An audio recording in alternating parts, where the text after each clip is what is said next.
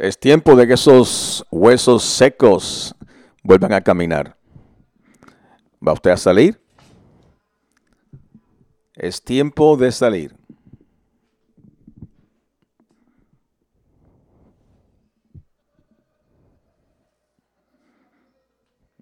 Están llenos del Espíritu, ¿ah?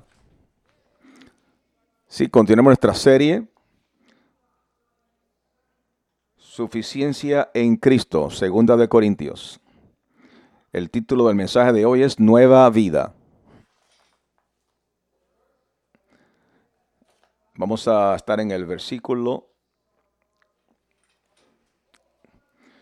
La vieja vida se ha ido. Ha comenzado una nueva vida. ¿Ha comenzado su nueva vida? Sabemos que han habido cambios. Vamos a considerar qué nueva vida incluye. ¿Qué incluye la nueva vida? Esto está en la página 9 en la Biblia que vendemos aquí en la iglesia. La nueva vida incluye una nueva forma. Pero va a incluir una nueva forma. Porque sabemos que cuando esta tienda terrenal en la que vivimos sea desmontada, es decir, nos muramos, tendremos una casa en el cielo, un cuerpo eterno, hecho para nosotros por Dios mismo y no por manos humanas. Es un poquito raro que tratemos nuestro cuerpo como una casa, pero aquí está el porqué. ¿Por qué nuestro cuerpo físico es menos significante? Nuestra cultura le da mucha atención al cuerpo, pero usted no puede detener el tiempo. ¿Se ha dado cuenta? Yo todavía estoy bastante bien preservado, pero algunos de ustedes se están descomponiendo. Pero Dios no intentó de que estuviéramos en este cuerpo en forma permanente. Nuestro cuerpo físico tiene nuestro espíritu. Lo que es importante es que este cuerpo es la casa de nuestro espíritu.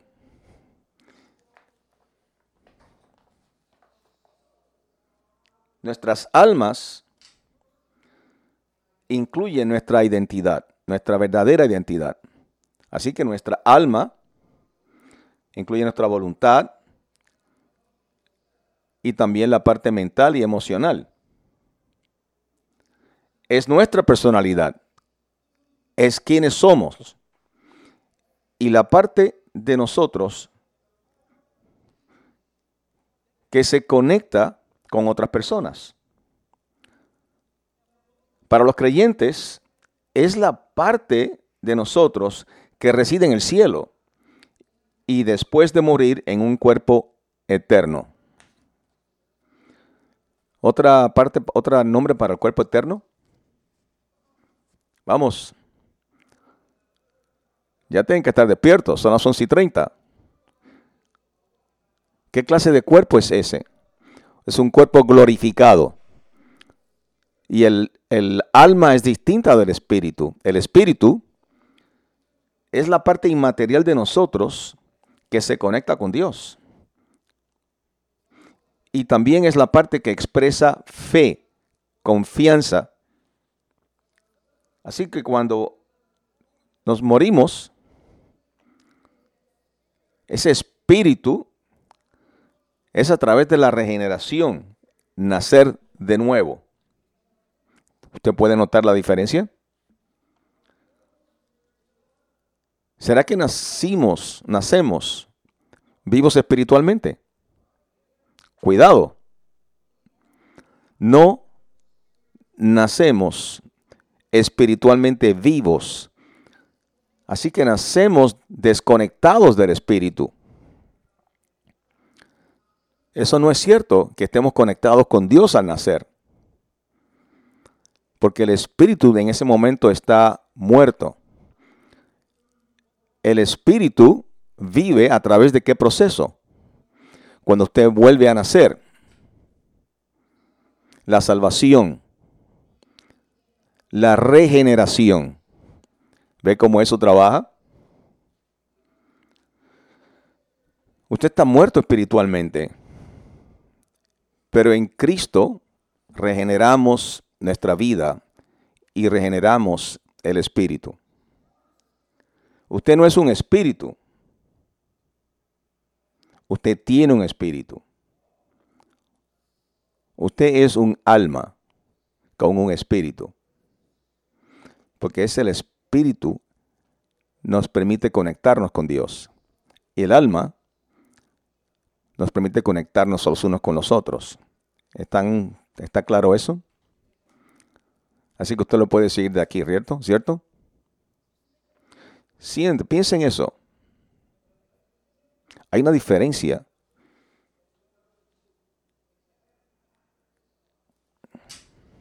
en el segundo verso.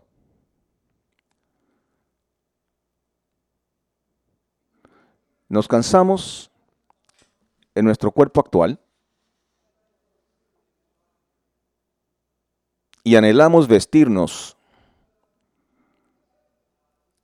con ropa nueva en nuestro cuerpo celeste.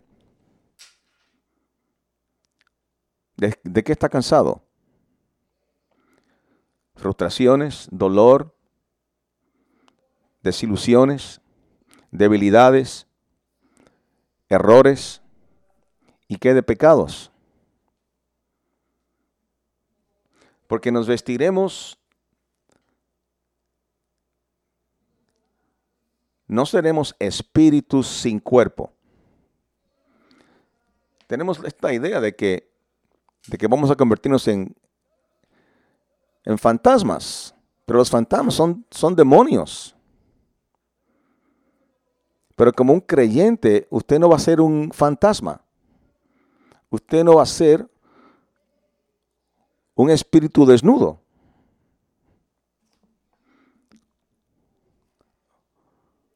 Usted va a estar en un cuerpo distinto, creado por Dios espiritualmente para usted. Pero no vamos a ser fantasmas desnudos. Verso 4. Mientras vivimos en estos cuerpos terrenales, gemimos y suspiramos. Difícil salirse de la cama esta mañana. Pero ese cuerpo no dura por siempre. Pero no es que queramos morir y deshacernos de estos cuerpos que nos visten.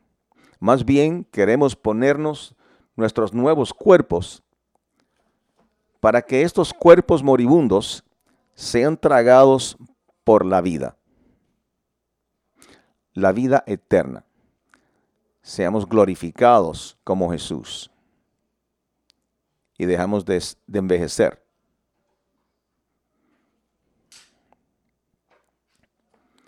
Dios mismo nos ha preparado para esto y como garantía nos ha dado su Espíritu Santo.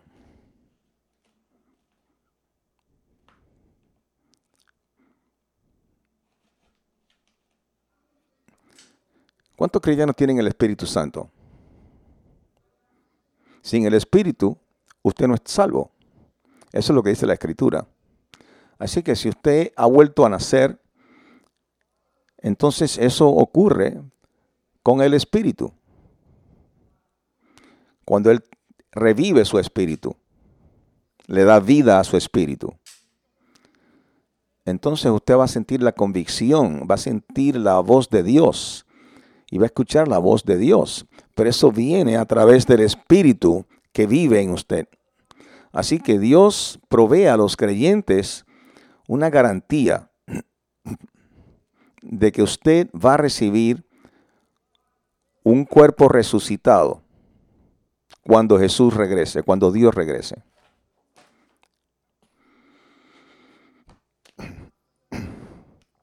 No es lo mismo que la conciencia. Alguna gente no tiene conciencia.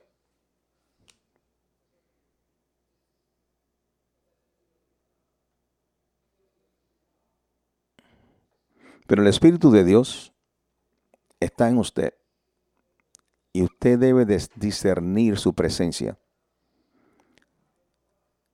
y saber que usted conoce de Cristo y la promesa de otro cuerpo. ¿Todos ustedes son meramente humanos?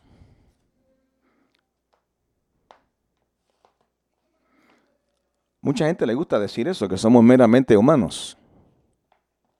Pero soy solamente humano.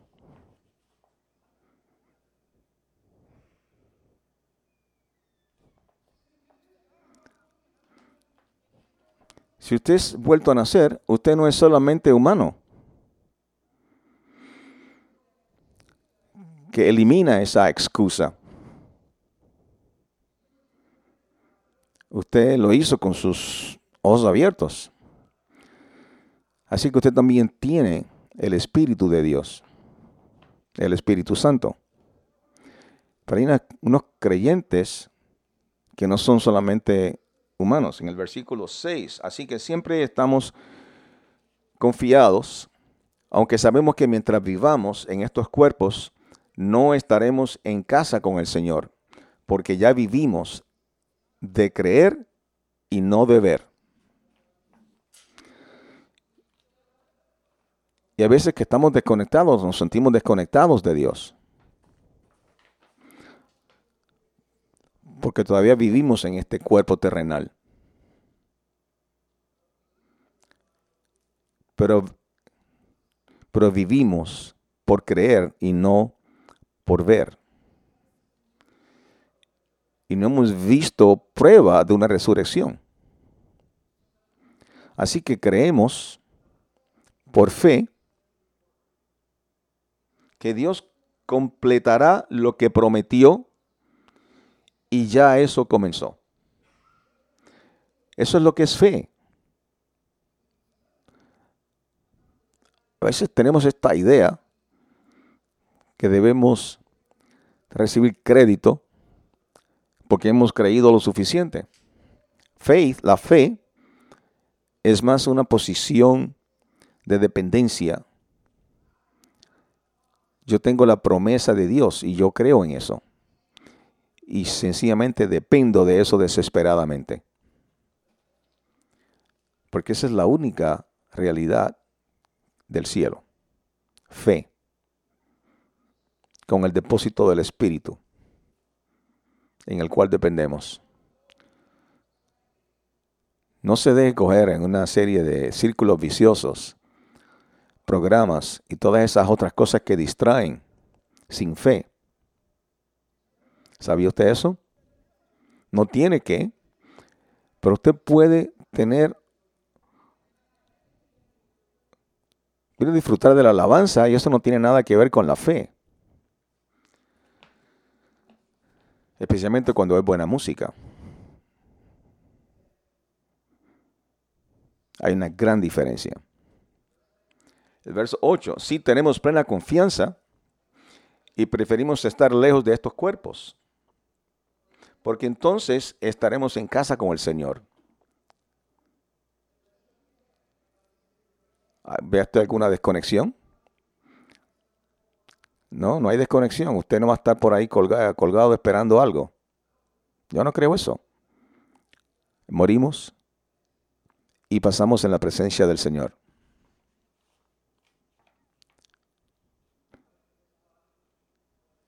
Estamos en la presencia del Señor cuando estamos fuera de este cuerpo. Nuestro objetivo es complacerlo, porque la relación ha comenzado. Y hemos estado dando nuestro espíritu para que podamos conocerlo y conectarnos con Él íntimamente en la tierra.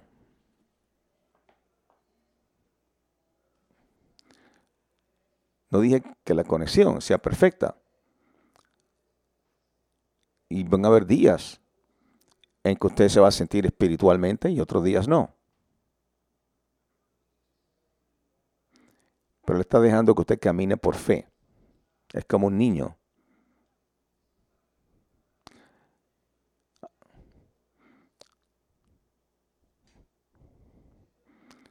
Pero según aprenden a caminar, usted los sostiene, pero usted los deja ir un poquito.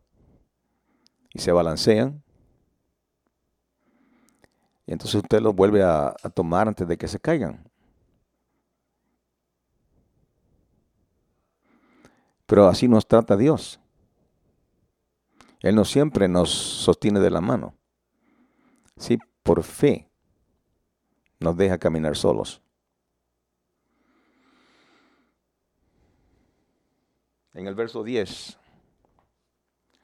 Porque todos debemos comparecer ante Cristo para ser juzgados. Cada uno de nosotros recibirá lo que merecemos por el bien o el mal que hemos hecho en este cuerpo terrenal. Así que todos serán juzgados, los creyentes y los no creyentes.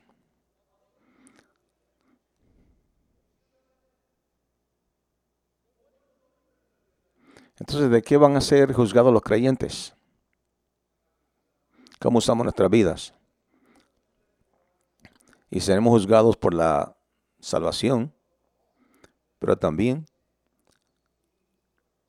por las cosas que hemos hecho mientras estamos en este mundo. Entonces, ¿cuál es la pregunta que voy a hacer? Entonces, ¿qué está haciendo? ¿Qué hace usted? ¿Podemos tener un momento pastoral? Después de 28 años se merece unos cuantos. Es tiempo de ir a trabajar. Yo tengo 63 años. Y algunos de nosotros, yo nunca he visto una cultura tan dividida. ¿Usted ha visto esto? Este es el problema. No va a haber una resolución como ha ocurrido anteriormente. Porque en menos de estas cosas no hay un punto medio. Nuestra cultura está en un proceso de ser rota. Y por eso la gente está llegando a la iglesia. Gente que no había estado en la iglesia por muchos años está llegando a la iglesia. Estamos viendo gente de todo el país. Conocí esta mañana a alguien de Arizona. Vienen de todas partes. Porque la gente está insegura. No sabemos para dónde va este país. Moralmente. Aún médicamente. ¿Qué va a pasar? Vacunas, virus. ¿Qué va a pasar con todas estas ideas conflictivas? Justicia racial. Inmigración. Todo está en un paso de una explosión. Todo está en una resolución. Tenemos que seguir a Jesucristo. Si la cultura se derrite. No diga eso, Perry. Yo no sé, me inventé esto. Mira a su alrededor. Y solo tenemos una respuesta. Y eso es depender en Cristo. No podemos preservar esta cultura. Pero podemos dirigirnos al reino. Pero ¿cuál es su parte? Algunos de nosotros nacimos debido al virus y no hemos regresado. Algunos de ustedes están sirviendo en el estacionamiento, el café, la entrada.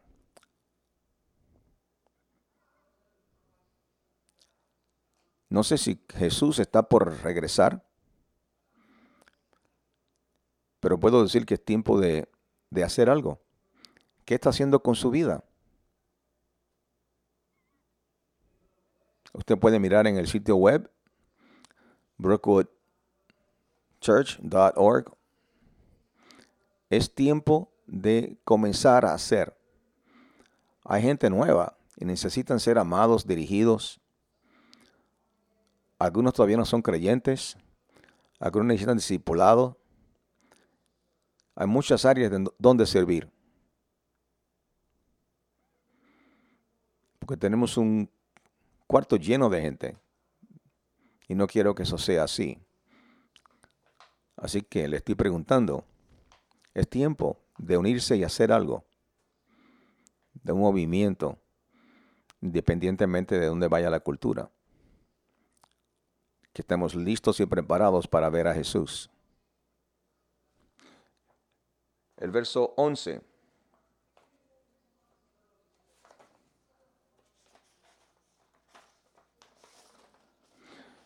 Porque entendemos nuestra terrible responsabilidad para con el Señor. Sabemos lo que es temer al Señor para tener reverencia, asombro y respeto por Él, lo que resulta en adoración y servicio. Trabajamos arduamente para persuadir a los demás. Dios sabe que somos sinceros y espero que tú también lo sepas, a pesar de las críticas a los falsos apóstoles que lo acusaron de deshonrar a Dios y al Evangelio. ¿Y reconoce usted quién es Él? Usted tiene referencia, respeto, y usted tiene esos sentimientos a otras personas y a Dios, entonces resulta en adoración, servicio y worship, alabanza. Su relación con Dios siempre va a estar allí. Pero porque el Espíritu de Dios podemos persuadir a otros. Y Dios sabe que somos sinceros. Y yo espero que usted también lo sepa. Recuerde que Paul estaba siendo atacado por unos falsos apóstoles. Lo estaban criticando y reemplazarlo.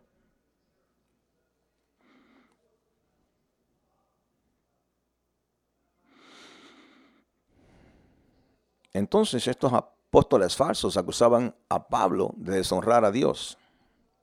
Entonces Pablo dijo, ¿nos estamos recomendando a usted nuevamente? No, le estamos dando una razón para estar orgulloso de nosotros, para que pueda responder a aquellos que se jactan de tener un ministerio espectacular, literalmente. Recuerde que no hay una palabra en inglés por cada palabra griega. Literalmente, un ministerio espectacular significa tener orgullo en la apariencia. Y muchas de estas cosas parecen espirituales, pero no son espirituales. Realmente no son espirituales. Y Paul está diciendo, estos tipos se ven bien, estas personas se ven bien en apariencia. Y tienen esta apariencia religiosa y dicen las palabras religiosas, pero su corazón está vacío.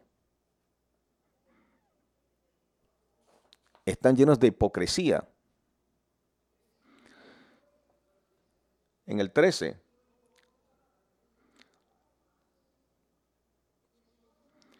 si parece que estamos locos, es para glorificar a Dios. Y si estamos en nuestro sano juicio, es para su beneficio. Pablo estaba comprometido a difundir el Evangelio y honrar a Dios al hacerlo, sin importar cómo lo veían las personas. No trató de encajar. ¿Está usted tratando de encajar con la cultura? Entonces eso es egoísta. Pablo no fue egoísta. Sabía que los ataques a su integridad amenazaban con dividir la iglesia y obstaculizar el crecimiento espiritual de la gente.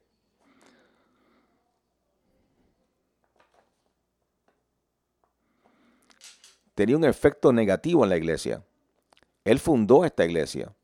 Entonces, si estos falsos apóstoles lo querían destruir a él y a su reputación, iba a dividir la iglesia, iba a destruir la iglesia. Entonces iba a evitar el crecimiento espiritual de la gente. Así que él está enfrentando a esa gente, a esos apóstoles falsos. En el 14, de cualquier manera, el amor de Cristo nos controla. ¿Quién tiene una palabra mejor que controla? Nos obliga o nos urge.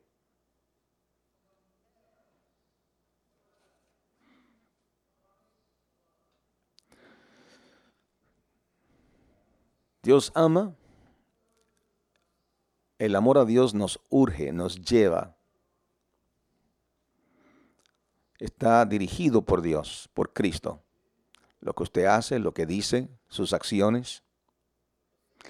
Porque cuando el Espíritu de Dios está en usted, Él lo lleva a hablar, a hacer.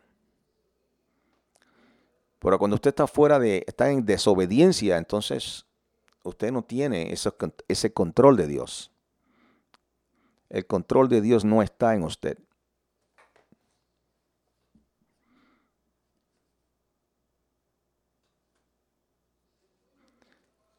Como creemos que Cristo murió por todos, a nuestra vieja vida, Él murió por todos, para que todos los que reciban su nueva vida ya no vivan para sí mismos. En cambio, vivirán para Cristo, quien murió y resucitó por ellos. ¿Por quién vive usted entonces? ¿Para quién usted vive?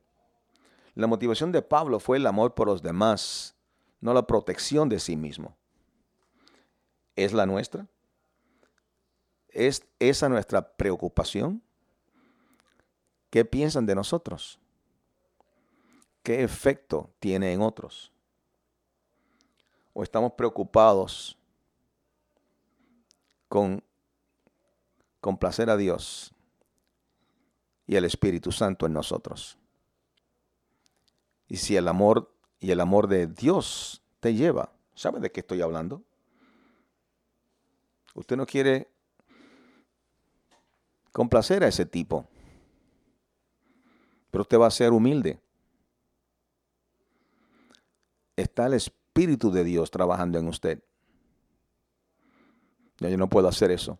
Sí, usted puede, porque el Espíritu de Dios le da ese poder y podemos llevar al propósito de Dios. Sí podemos. En el 16. De modo que hemos dejado de evaluar a los demás desde un punto de vista meramente humano. Motivaciones egoístas. Hubo un tiempo en que pensamos en Cristo meramente desde un punto de vista humano. Yo pienso que hay una mejor palabra. Y es una palabra griega, sarx, que significa carne. Punto de vista humano, a veces decimos, o naturaleza humana. Pero lo que realmente es la carne. Pero el espíritu está en la carne, en la cual vivimos. El problema es que esto se ha usado muchas veces para pecado y ha cambiado a través del tiempo. Algunos en este salón tenemos adicciones y tenemos inclinaciones a mezclar las dos cosas en nuestra mente. Y cuando usted es salvo, algunos de nosotros tenemos comportamientos que desaparecen. Algo desaparece. Levante su mano cuando usted vuelva a nacer. Hay cosas que desaparecen de su mente, de las cuales usted no estaba orgulloso, pero no todo desaparece. Entonces, cuando nos estamos transformando, nos vamos santificando. Y entonces la carne es glorificada, pero no nace en esta tierra. Pero sí ocurre. Sí ocurre. Vivimos en la carne.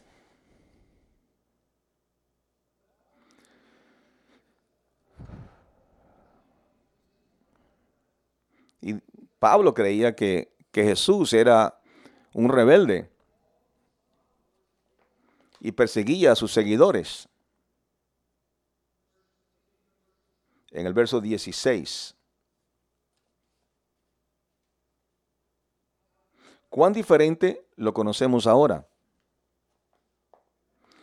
¿Recuerda cuando usted escuchó la historia de Cristo? ¿Usted sabía alguna información? Pero ahora usted lo conoce.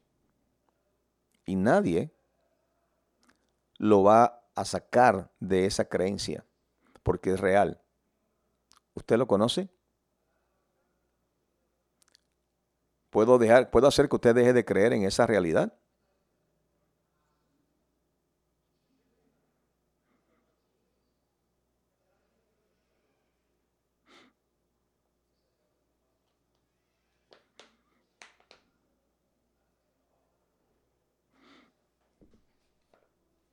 Nadie nos puede sacar de Cristo. Esa relación es real. Es lo mismo. Es lo mismo.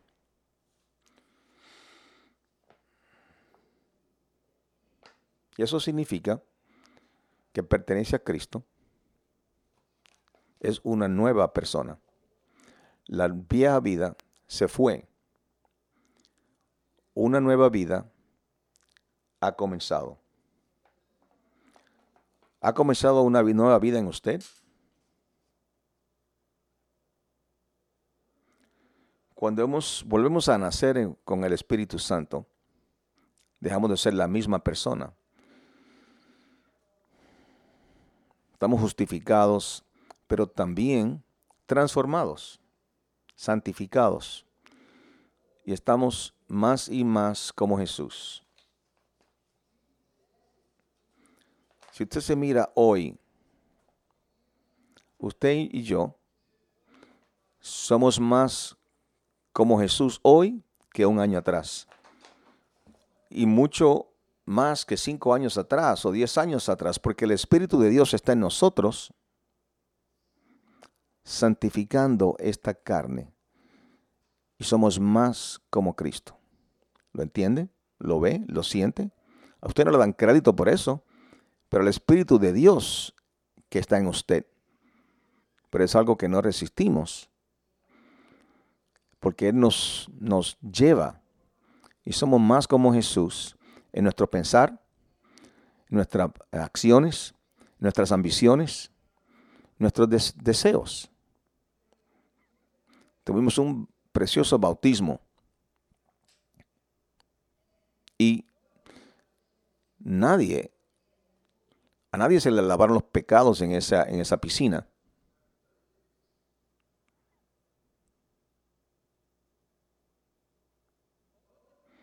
Pero lo que ese bautizo significa, que usted ha muerto a su viejo ser. Ese cuerpo está muerto. Y entonces, es como el agua es como que usted ha sido sepultado. Y cuando usted es levantado, es otra persona. Un nuevo ser. Una nueva persona. Usted es alguien distinto.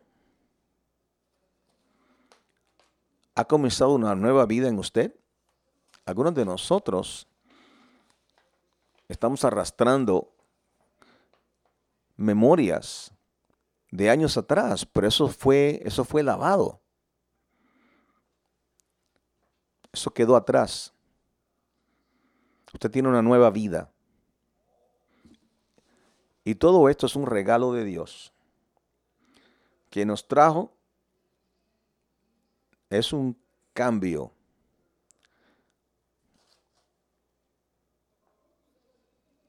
Antes de ser salvo, ¿usted estaba en desacuerdo con Dios? ¿O usted estaba en paz con Dios?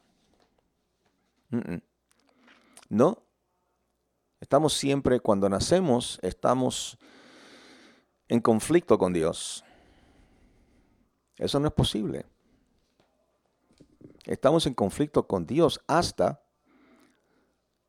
que por fe creemos en Cristo. Y es Cristo, es la muerte de Cristo, que nos reconcilia donde ese obstáculo se cae. Entonces hay una reconciliación. Así que nosotros invitamos a la gente en una relación con Dios.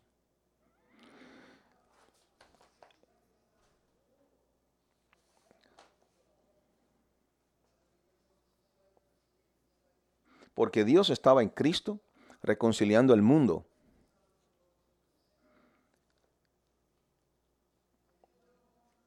Y nos dio este maravilloso mensaje de reconciliación. Lo que sea que usted todavía resiente, Dios le diría, ¿de qué tú hablas? Eso fue lavado. Eso ya no existe, eso fue borrado. Y nos da entonces un mensaje de reconciliación.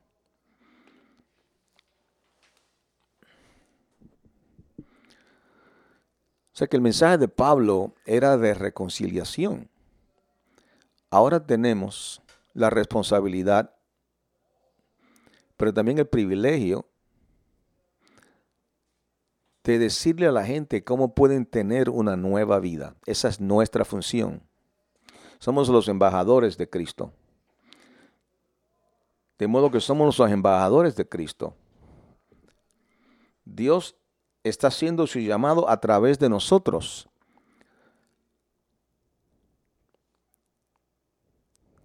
Hablamos por Cristo cuando suplicamos, vuelve a Dios. ¿Hay alguien quien usted necesite llamar de regreso a Dios? Usted tiene la autoridad de hacerlo. Porque Dios hizo a Cristo, quien nunca pecó, para hacer la ofrenda por nuestro pecado. Una traducción que me gusta más. No para hacer la ofrenda, el griego dice, para ser visto.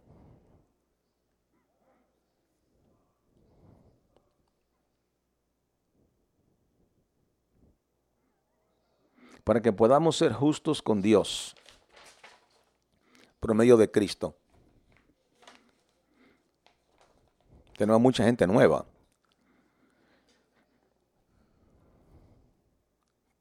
Jesucristo fue nuestro pecado.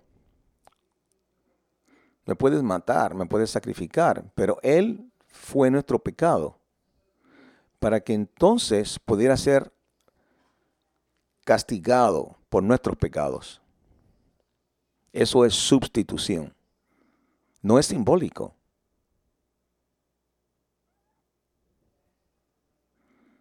Así es como nos reconciliamos con Dios. A través de la muerte de Jesucristo. Porque Jesucristo fue nuestro pecado. Y fue castigado por nuestro pecado.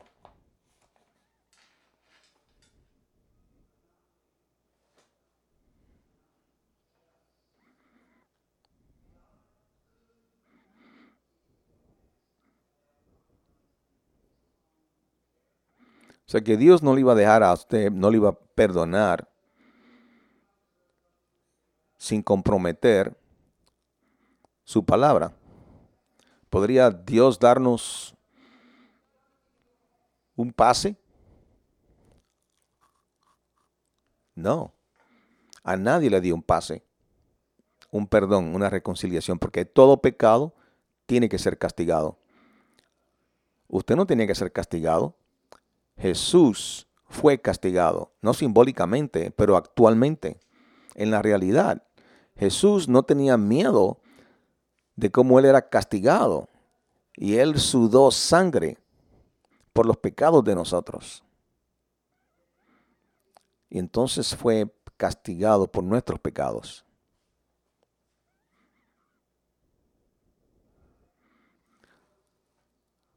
Tuvo que castigar nuestro pecado total, completamente en la cantidad apropiada.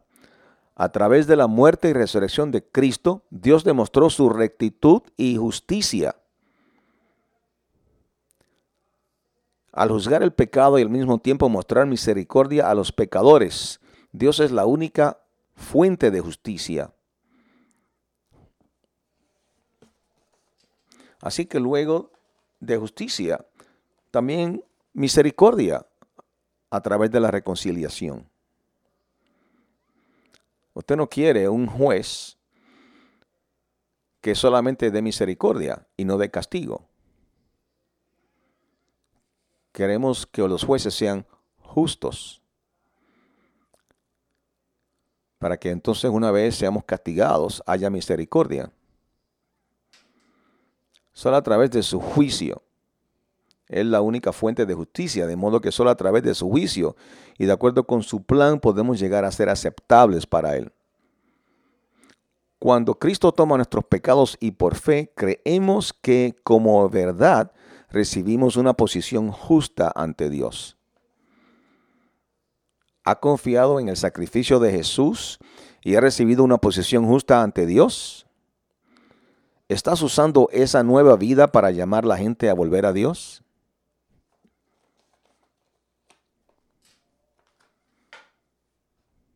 Eso es todo lo que tenemos. ¿Usted cree en el sacrificio de Jesús? ¿Está usando esa nueva vida